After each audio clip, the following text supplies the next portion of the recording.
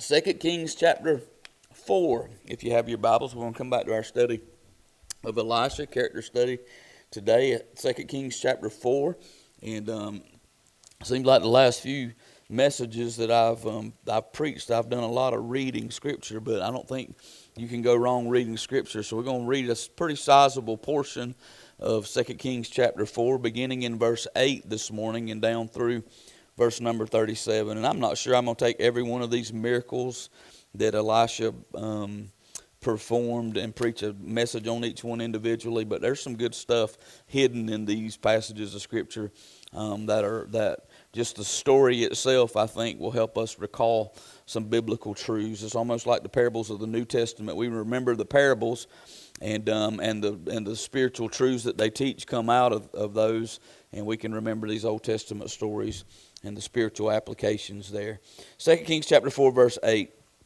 It fell on the day that Elisha passed to Shunem, where was a great woman, and she constrained him to eat bread.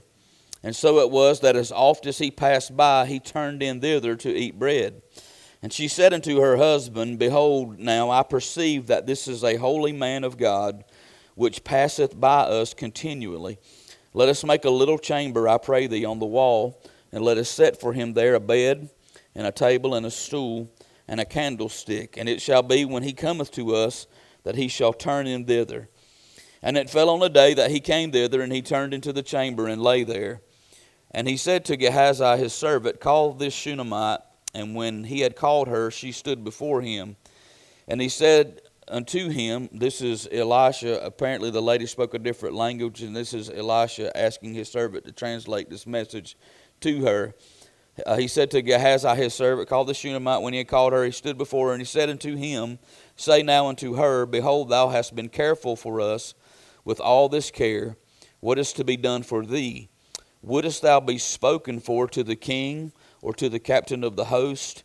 And she answered, I dwell among mine own people. And he said, What then is to be done for? And he said, What then is to be done for her? And Gehazi answered, Verily she hath no child, and her husband is old. And he said, Call her. And when he had called her, she stood in the door. And he said, About this season, according to the time of life, thou shalt embrace a son. And she said, Nay, my lord, thou man of God, do not lie unto thine handmaid. And the woman conceived and bare a son at that season that Elisha had said unto her, according to the time of life. And when the child was grown, it fell on the day that he went out to his father to the reapers. And he said unto his father, My head, my head. And he said to a lad, Carry him to his mother. And when he had taken him and brought him to his mother, he sat on her knees till noon, and then died. And she went up and laid him on the bed of the man of God, and shut the door upon him, and went out. And she called unto her husband, and said, Send me, I pray thee, one of the young men and one of the asses, that I may run to the man of God, and come again. And he said, Wherefore wilt thou go to him today? It is neither new moon nor Sabbath. And she said, It shall be well. Then she saddled an ass, and said to her servant, Drive and go forward, slack not thy riding for me, except I bid thee.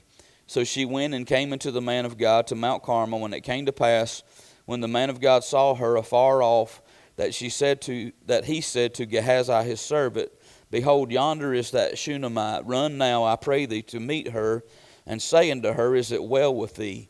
Is it well with thy husband? Is it well with the child? And she answered, It is well. And when she came to the man of God to the hill, she caught him by the feet. But Gehazi came near to thrust her away. And the man of God said, Let her alone, for her soul is vexed within her, and the Lord hath hid it from me, and hath not told me. Then she said, Did I desire a son of my Lord? Did I not say, Do not deceive me? Then he said to Gehazi, Gird up thy loins, and take my staff in thine hand, and go thy way. If thou meet any man, salute him not, and if any salute thee, answer him not again, and lay my staff upon the face of the child. And the mother of the child said, As the Lord liveth, and as thy soul liveth, I will not leave thee. And he arose and followed her. And Gehazi passed on before them, and laid the staff upon the face of the child, but there was neither voice nor hearing. Wherefore he went again to meet him, and told him, saying, The child is not awaked. And when Elisha was coming to the house, behold, the child was dead, and laid upon his bed. He went in, therefore, and shut the door upon them twain, and prayed unto the Lord. And he went up and lay upon the child, and put his mouth upon his mouth, and his eyes upon his eyes, and his hands upon his hands. And he stretched himself upon the child, and the flesh of the child waxed warm. Then he returned and walked in the house to and fro, and went up and stretched himself upon him. And the child sneezed 7 times, and the child opened his eyes. And he called Gehazi and said, Call the Shunammite. So he called her, and when she had come in unto him, he said, Take up thy child. Then she went in and fell at his feet, and bowed herself to the ground, and took up her son, and went out. I don't mind telling you, I've read this story more times this week. I've read it over and over and over, and I was not sure what to do with this story. I read it in King James over and over, and I read it in several other translations at different times, and I was just about ready just to move on from it, and not try to pull anything from this text. I was not getting anything from the text that I thought was of any kind of spiritual value to us. I didn't know how to apply it. I mean, it's a cool story. There's a lot of details in the story that I'm still not sure what they mean, but I just did not know how it fit and what we are supposed to glean from it. And so I kept coming back to it, and every time I read it, the one phrase that kept jumping off the page at me and standing out in my heart and standing out in my mind is that at a very catastrophic time in this lady's life, the death of not just a son, but her only son, she said, It is well. And that every time I read through that passage of Scripture, that is what come off of the page at me. When her husband asked, why do you want... She didn't even tell her husband about what had happened to the son. He obviously knew that the son was sick because he sent him home to his mom. But when his husband said, I don't understand why you're going to the man of God today. This is not a worship day. We're in the fields laboring. This is not a day to go to worship. What do you want to go to the man of God for? And she said, It shall be well. And then when Elisha sent word out to see what her problem was, to see if everything was okay with her, with her husband, with the child, she said, It is well. And y'all know my favorite song is It Is Well With My Soul. That'll be one song that I've already said. Brother, I was pleased that Brother Bill chose the same song at his funeral. We got a good choice in songs. It is well with my soul. But when every time I read that, I thought about that hymn, and it made me wonder whether or not the writer of the hymn, Horatio Spafford, actually got the title of his hymn from this text. I don't know anywhere else that it's used in such a tragic situation than this text that we read this morning. And if you don't know the story of Horatio Spafford, not to get long and drawn out in it, but he wrote the song, It Is Well With My Soul. And sometime around 1870, he had a son. He had one son and 4 daughters. And somewhere around 1870, his son died of scarlet fever. He was an attorney and a businessman in Chicago, very well known, very well respected. In fact, some of the history that I read behind him said he entertained some of the most famous pastors in his home, D.L. Moody and the likes. And so he was a devout Christian, a successful businessman, and an attorney. He lost a son in 1870. In 1871, in the Great Chicago Fire, some of his businesses burned to the ground. His office burned to the ground. He found himself in a great deal of financial difficulty, and he helped people pull things back together after the fire, and decided that before he could get his own life back together, that they just needed to take a family vacation. So he sent his wife and 4 daughters. He had to stay behind to take care of some other business, but he sent his wife and 4 daughters on a ship to England for a vacation, and he was going to join them sometime later. They were going back overseas to visit family members. And so before that ship ever made it to England, an iron sailing vessel ship rammed them and sunk the ship that his wife and his 4 daughters were on. And all 4 of his daughters drowned, and none of their bodies were ever found. I think one was 11, one was 9, one was 4, and one was 2.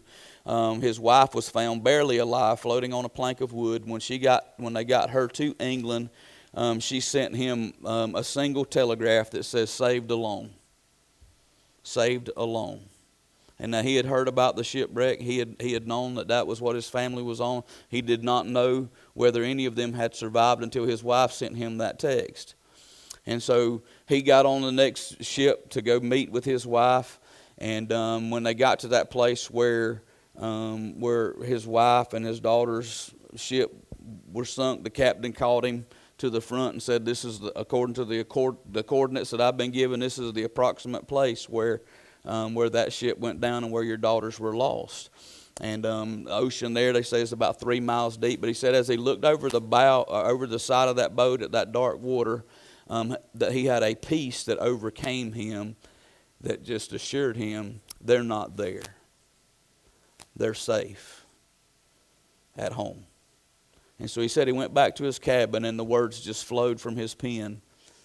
"When peace like a river attendeth my way, when sorrows like sea billows roll, whatever my lot, thou hast taught me to say, it is well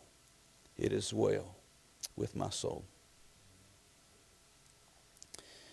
Now, when I thought about that story of Horatio Pafford and wondered if he got the title of his hymn from this particular text in Scripture, with Horatio Spafford's remarkable display of faith in my mind, I went back to the story and read the story of the Shunammite woman again. This time, I think the Holy Spirit helped open my eyes to some things that I had not seen as I read it before, which was her own remarkable display of faith that came shining through the story. So I just started jotting down some notes as I read through the story, and they actually alliterated themselves very easily.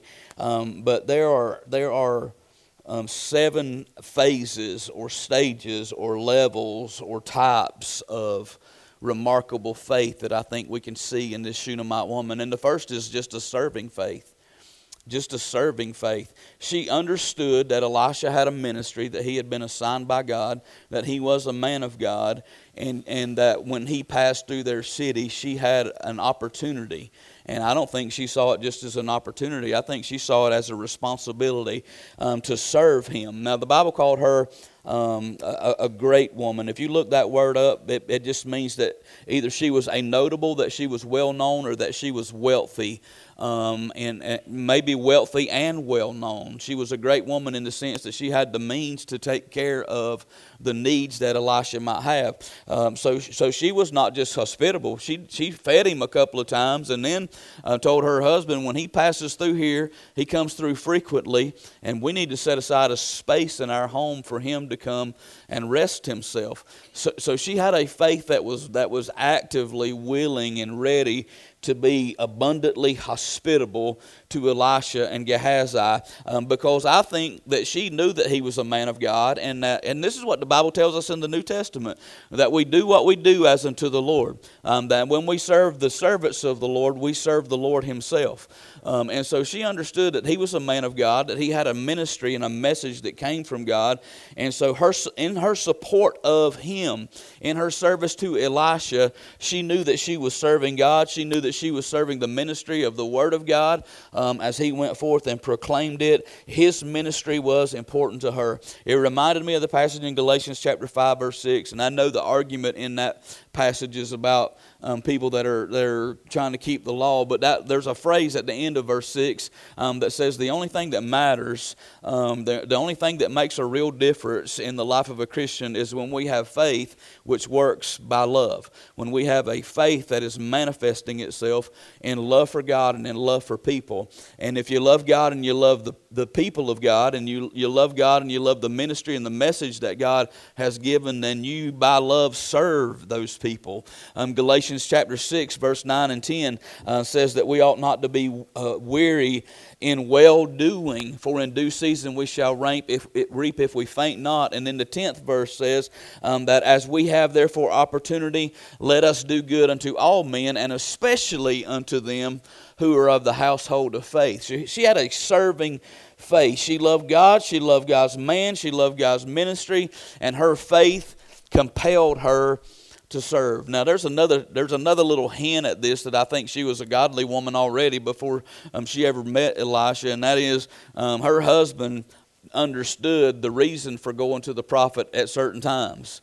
That family was obviously, their life had some worship experiences in it, because her husband didn't understand, why do you need to go to the prophet today when it's not a feast day, when it's not a Sabbath day? And she didn't tell him behind the what was behind the story. This is a religious family. This is a God-fearing family, a faithful family, and this woman was willing to take the faith that God had given to her and use it by love in serving others. The second thing I see is a satisfied faith. Elisha wanted to reward her. Elisha wanted to give her something for what she had given him, and she basically, if you read it in some different translations, it kind of comes out in those translations. But when Gehazi asked her, "What can I?" The prophet wants to know what he can do for you.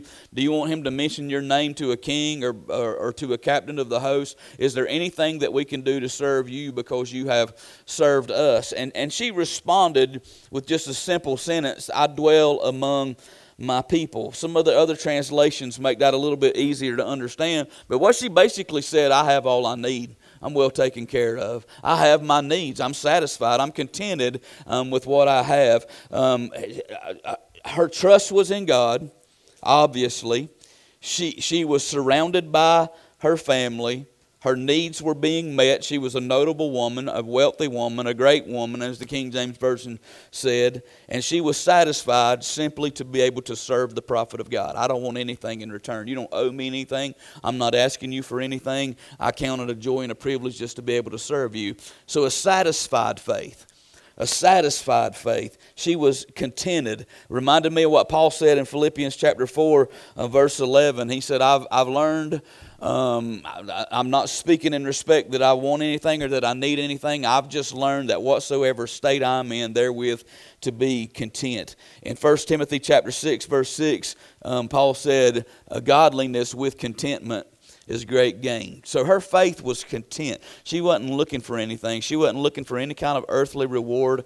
She was satisfied with what God had given to her, and her faith. She was content in what she already had in God and in what God had provided for her. Now, I've said this often. I say it here. I remind myself of this often because I need to learn how to be more content in my life. And I will say that I'm probably as contented as I've ever been with every part of my life. There's nothing that there's nothing that I need, and there's not anything that I can tell you that I'm really just wanting right now in my life. I'm learning to be content. But this is what I remind myself often. I'm the richest man in the world. The wealthiest man in all of this world is the man who is content with what he already has. I mean, if the man is content with what he already has, how can you make him richer? How can you make him more wealthy when he has found anything and everything that his soul desires, that his soul craves, or that his soul even needs? So she had a serving faith. She had a satisfied faith. Now I'm going to use a word here. And I looked for some other words, never could find them, and I wasn't going to give up the S's at this point because everything else came together with S. So, but it is a Bible word, and I made Webster's dictionary sound it out for me 2 or 3 times this morning because we don't use the word often. She had a succored faith. Now that word just means, we don't use that word often, but it is a Bible word. It just means to help or to aid. Now, this woman was serving faithfully. She was satisfied with what she had.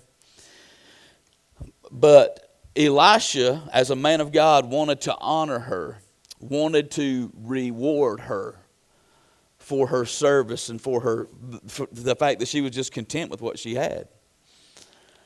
And so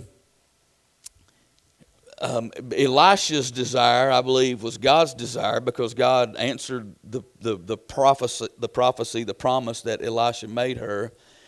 But apparently this woman had abandoned all hope for having a child. Her husband was up in age. She had no children. So apparently she had surrendered herself to the will of God. and understood that I will probably never have a child. So she laid that desire of her heart to the side, and had essentially, I believe, lost all hope for ever having a child. Therefore, she just stopped asking for one. And so, completely surrendered to God's will, she would not even ask for what was covered way down deep in her heart, until Elisha dredged it all back up, brought it to the surface again, and said, about this time next year, you'll have a child. Now can you imagine that unbelievable promise that was given to her? Can you imagine her joy in receiving that promise? Can you imagine this, that the promise was given, and for the next, I don't know how many months, there was anticipation, and then all of a sudden she realized that she was pregnant, and the joy of the pregnancy, and then the fulfillment of the promise and the giving of a son. Can you imagine how much that helped her faith grow even more? I mean, somebody that had abandoned hope for a child, but now has a child to cradle in her arms and to raise up. If she had faith before, I can guarantee you that her faith had been strengthened in every sense of the word by that precious gift that God had given her, that she had not even asked Him for. Maybe she did for years, but she had stopped asking. Maybe God knew that was I know that God knew the desire of her heart, because He knows our thoughts and intents. But God gave her what she was not even willing to ask for anymore, simply to honor her and reward her faith. And I believe that probably helped her faith grow exponentially. She was helped and she was aided in the faith that she already had. Hebrews chapter 11 verse 6 says that it's impossible to please God without faith, for he that cometh to God must believe that He is, and that He is a rewarder of them that diligently seek Him. So God rewarded this lady for her serving faith, for her satisfied faith, by helping her faith grow even more in the gift of a child. She had sufficient faith. Now this is where you get to the heart of the story, the heart of what jumped off of the pages at me. I'm amazed at how composed she was in tragedy. I'm amazed at how composed that she was in the loss of her only son. Obviously, he had grown up and was of age to father to follow his father into the fields, and still young enough to sit on his mom's lap. Of course, if I wanted to sit in my mama's lap right now, she'd welcome me with open arms, and I don't think you ever outgrow mama's lap. But this lady, her son died, and the composure that she had in his death was that she took him up to the prophet's room, laid him on a bed, went back down, and asked her husband to gather what she needed so that she could make a journey to see the prophet of God. She didn't even tell her husband what was going on in their life and in their home at that time. She was just completely composed. Why? I think she had all the confidence in the world that God was able to raise her son from the dead. And that God, in fact, would raise her son from the dead. Because that was a promise that she didn't ask for, that God had given to her. And she knew that the prophet of God had given to her that promise as an instrument of God. And her confidence in Elisha was confidence that he was God's man. It was an outward evidence of an inward trust that God had a plan and a purpose for her life that included her having a son that she didn't necessarily ask Him for. Her faith was sufficient to get her through this tragedy. 2 Corinthians chapter 12 verse 9, a favorite passage of mine. And you know that the context of this is Paul had a thorn in the flesh. He called it a messenger of Satan that was sent to buffet him, and he besought the Lord. That means he begged the Lord 3 times to take it away from him, and God would not take it away. And he said, "My grace is sufficient for thee, for my strength is made perfect in weakness." My grace is sufficient. How do you tap into grace? By faith. You tap into grace by faith. And she had sufficient faith to give her the grace that she needed to pass through this tragedy, to pass through this trial. And I'm going to say this, who you run to when your world is falling apart tells you where your dependency and your sufficiency comes from. who you run to when your world is falling apart will tell you where your dependency and where your sufficiency comes from. Now, what did she do? She ran to God's man. She ran to the one that she knew was a representative of God. She ran to the one who had given her the initial promise of this son that she had stopped asking for. So it's obvious that her faith was sufficient. She had what she needed to get to who she needed to get to. She had sufficient faith. Who do we run to when our world's falling apart? Where do we find our help in our tragic situations? Do we run to the Lord in prayer? Do we run to the cross? Do we run to Jesus? Do we run to His Word? Do we run to His worship? This lady's had a sufficient faith. Her faith had grown in the gift of this son, and now her faith is sufficient to sustain her in the death of her son. But she also had a soul-wrenched faith. If you look at verse 27 and 28, even though she said it is well, even though she told her husband it shall be well, even though she told Gehazi the prophet that it is well, when she got to Elisha, she fell apart. When she got to Elisha, she caught him by his feet, literally fell at his feet, and to the point that Gehazi was fixing to drag her off of him. And Elisha said, "Leave her alone. Don't you see that her soul is vexed?" It is a soul-wrenching faith. She hadn't abandoned hope, but she didn't understand what was happening to her in this moment. This is just raw emotion pouring out. By the way, God knows our heart. He knows what we believe. He knows where our trust is. He knows where our faith is. He also knows our frame. He knows what we're made of. The Bible says He was touched with all of the feeling of our infirmities, when all points tempted like we are, yet without sin. And so He knows how we feel. And if you read the Psalms, you'll see this come out in the Psalms often. Some of the things that people said to God, some of the railings that come out, you wonder how in the world God even permitted that. It's because God knows what we're made of. And that expression of our soul, that emotional release, that's all this woman is doing. She is releasing everything that she feels. That doesn't mean she's lost faith. It doesn't mean that her faith is in jeopardy. It just means that her faith is being wrung out right now. That her soul is being wrenched to continue to believe that God could raise that child, would raise that child from the dead. Her faith is being tested and tried at a level that she had never known before, but that she had probably always feared. That the gift that God had given to her, the most precious gift that God had given to her, was being taken away. Now, when I started studying this and it all started coming together, Sister Debbie mentioned James and Sarah this morning, and I probably won't say this in the second service if they're here, but their faith has inspired people across this country, maybe across the world. I don't know who all's been reading it, but man, every message that they've posted on Facebook has been one of faith. They don't understand. But even though they have that same kind of faith that we've already talked about, they're at a place right now where their soul is being wrenched. Others have walked that path too. Their soul is being wrung out. They ain't lost their faith, but they need sometimes space to verbalize what they feel. And I pray that they're finding everybody I've made. In fact, I text them because they said they were going to try to be back in church today.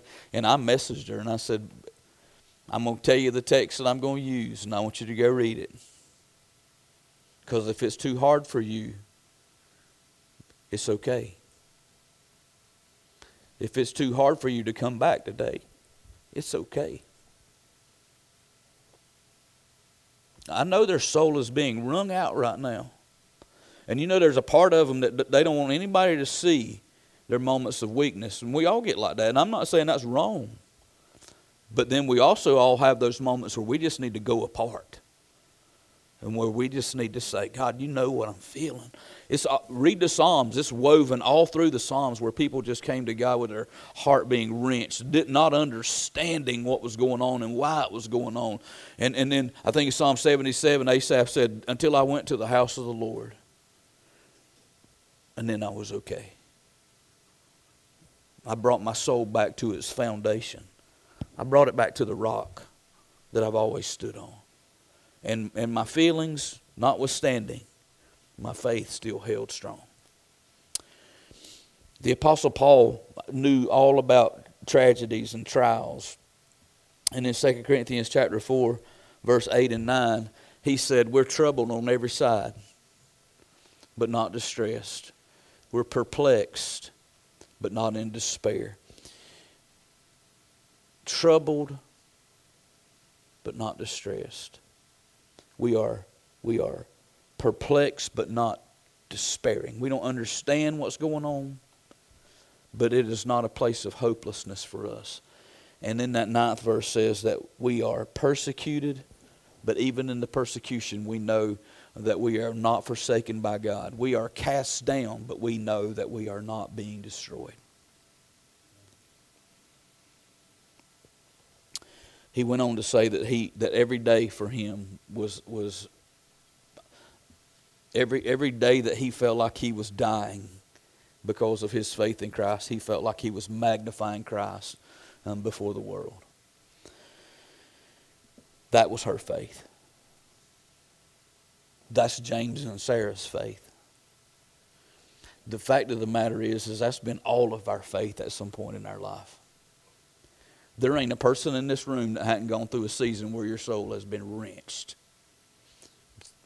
Totally different situations and circumstances many times. But there's not one of us in this room that has not had to pass through some kind of fiery trial where our faith was tested, where our confidence in God and God's goodness and God's love for us was called into question, where we had this feeling that God had abandoned us. We've all been at that place before.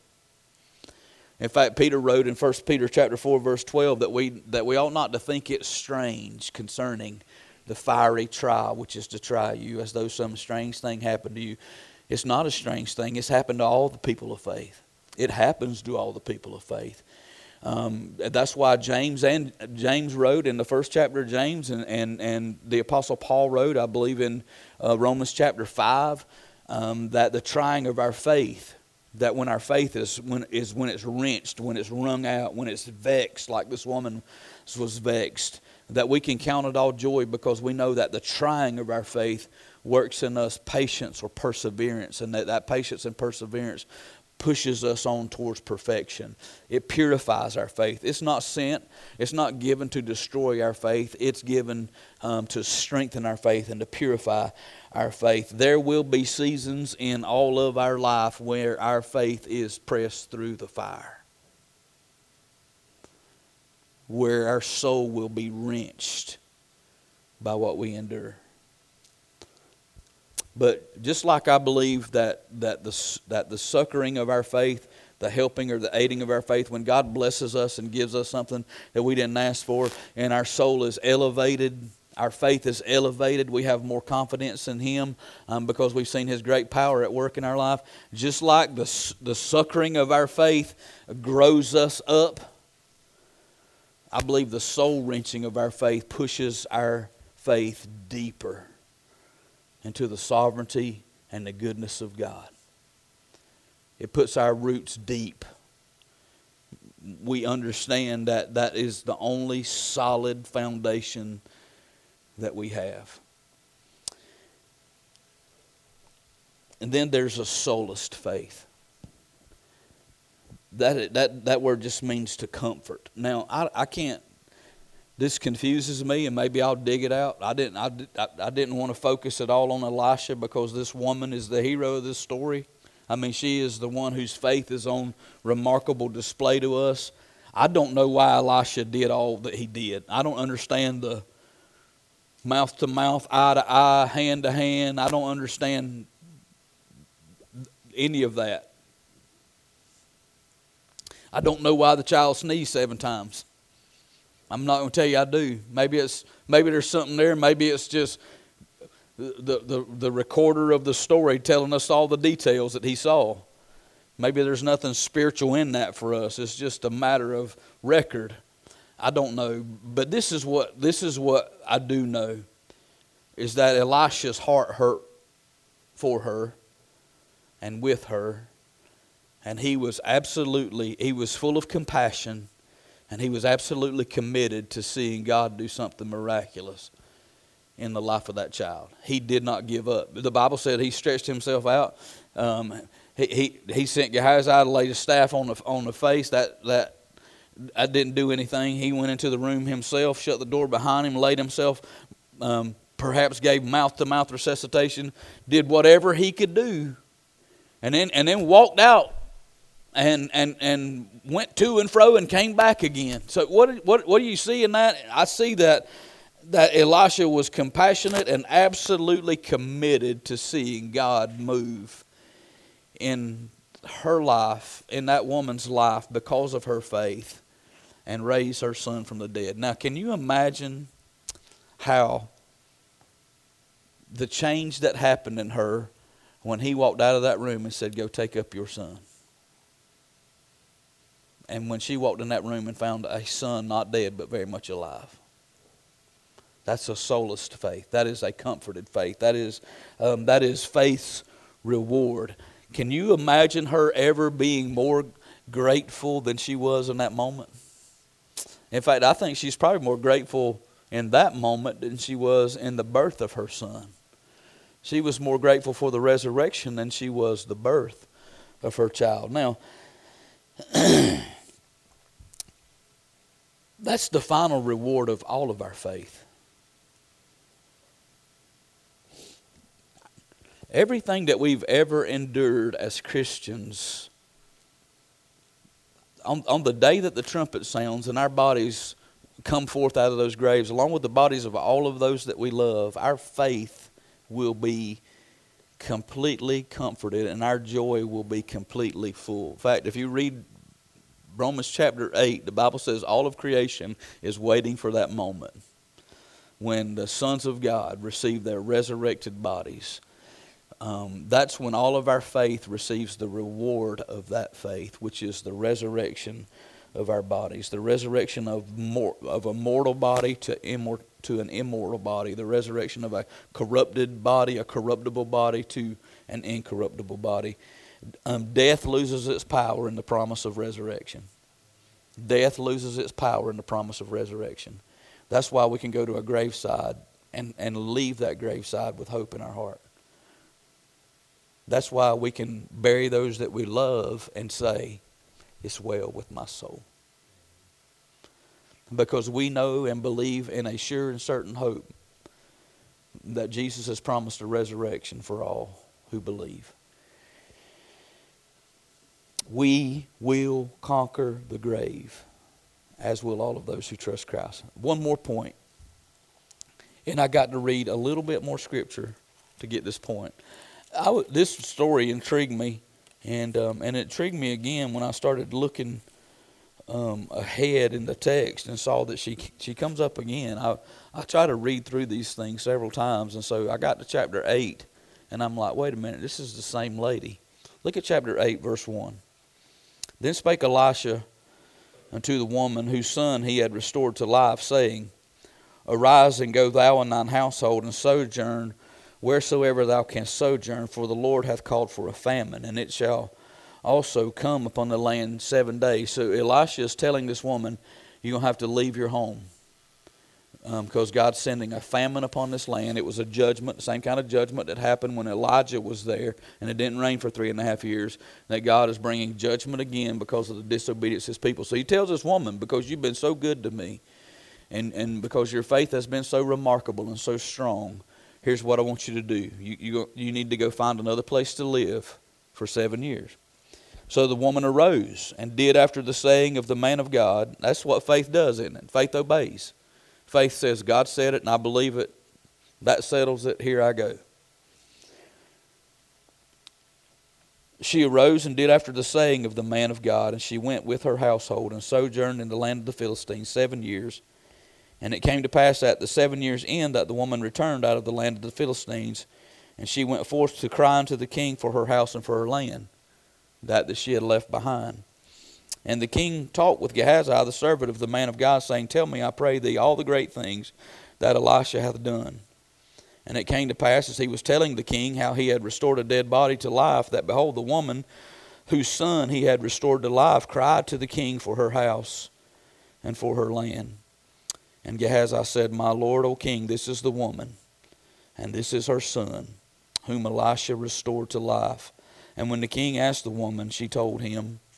So the king appointed unto her a certain officer, saying, Restore all that was hers, and all the fruits of the field, since the day that she left the land, even unto now. Now, isn't this a cool story? Elisha had asked her, before she ever had a son, What do you want me to do? How do you want me to reward you? You want me to talk to the king for you? Or you want me to talk to one of the king's officers for you? And she said, No, that's well with me. I've got all that I need. And now, after having to leave her home for 7 years, her husband's not mentioned anymore. Maybe he's gone. Maybe it's just her and her son now. Maybe she had walked away from everything. I don't know. We don't have that part of the story. Maybe she had walked away from everything just to walk in obedience to God. And now that she said she didn't need early on in life, she needs to speak to a king. She needs to somebody to act on her behalf, to give back to her what she had left behind. And now the king is looking for a story about Elisha, and lo and behold, the woman walks up with the son that had been resurrected. And the king, so amazed by all that had gone on, said, I'm going to give you one of my men. I'm going to appoint you an officer, and he'll make sure you get back everything that you left behind. It was a sight-filled faith. She trusted, she obeyed, she was rewarded, along with her son, with restoration of everything that she had ever left behind to walk in obedience to God. That sounds like heaven to me. Listen, we won't ever give up anything on this earth.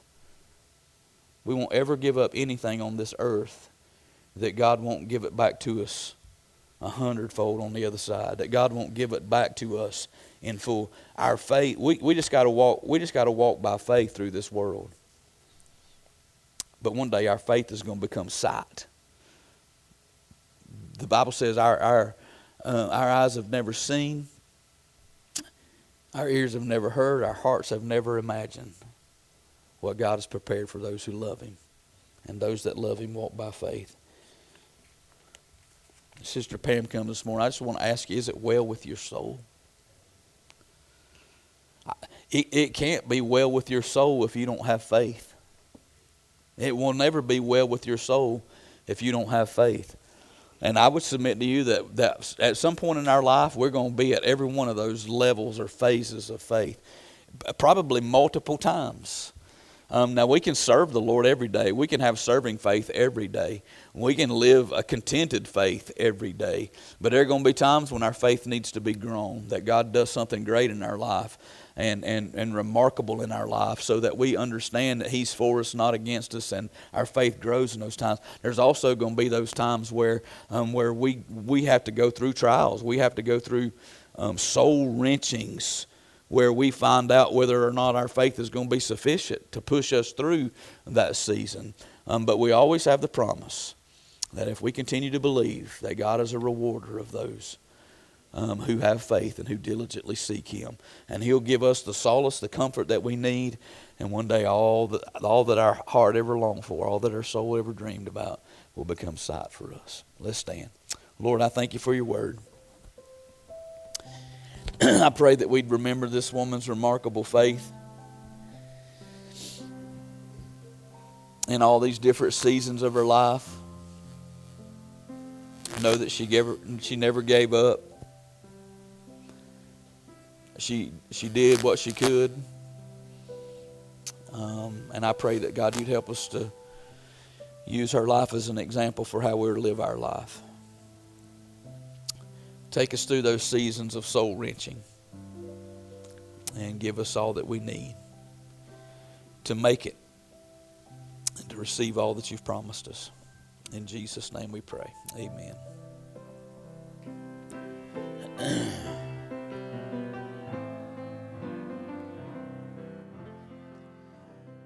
I have decided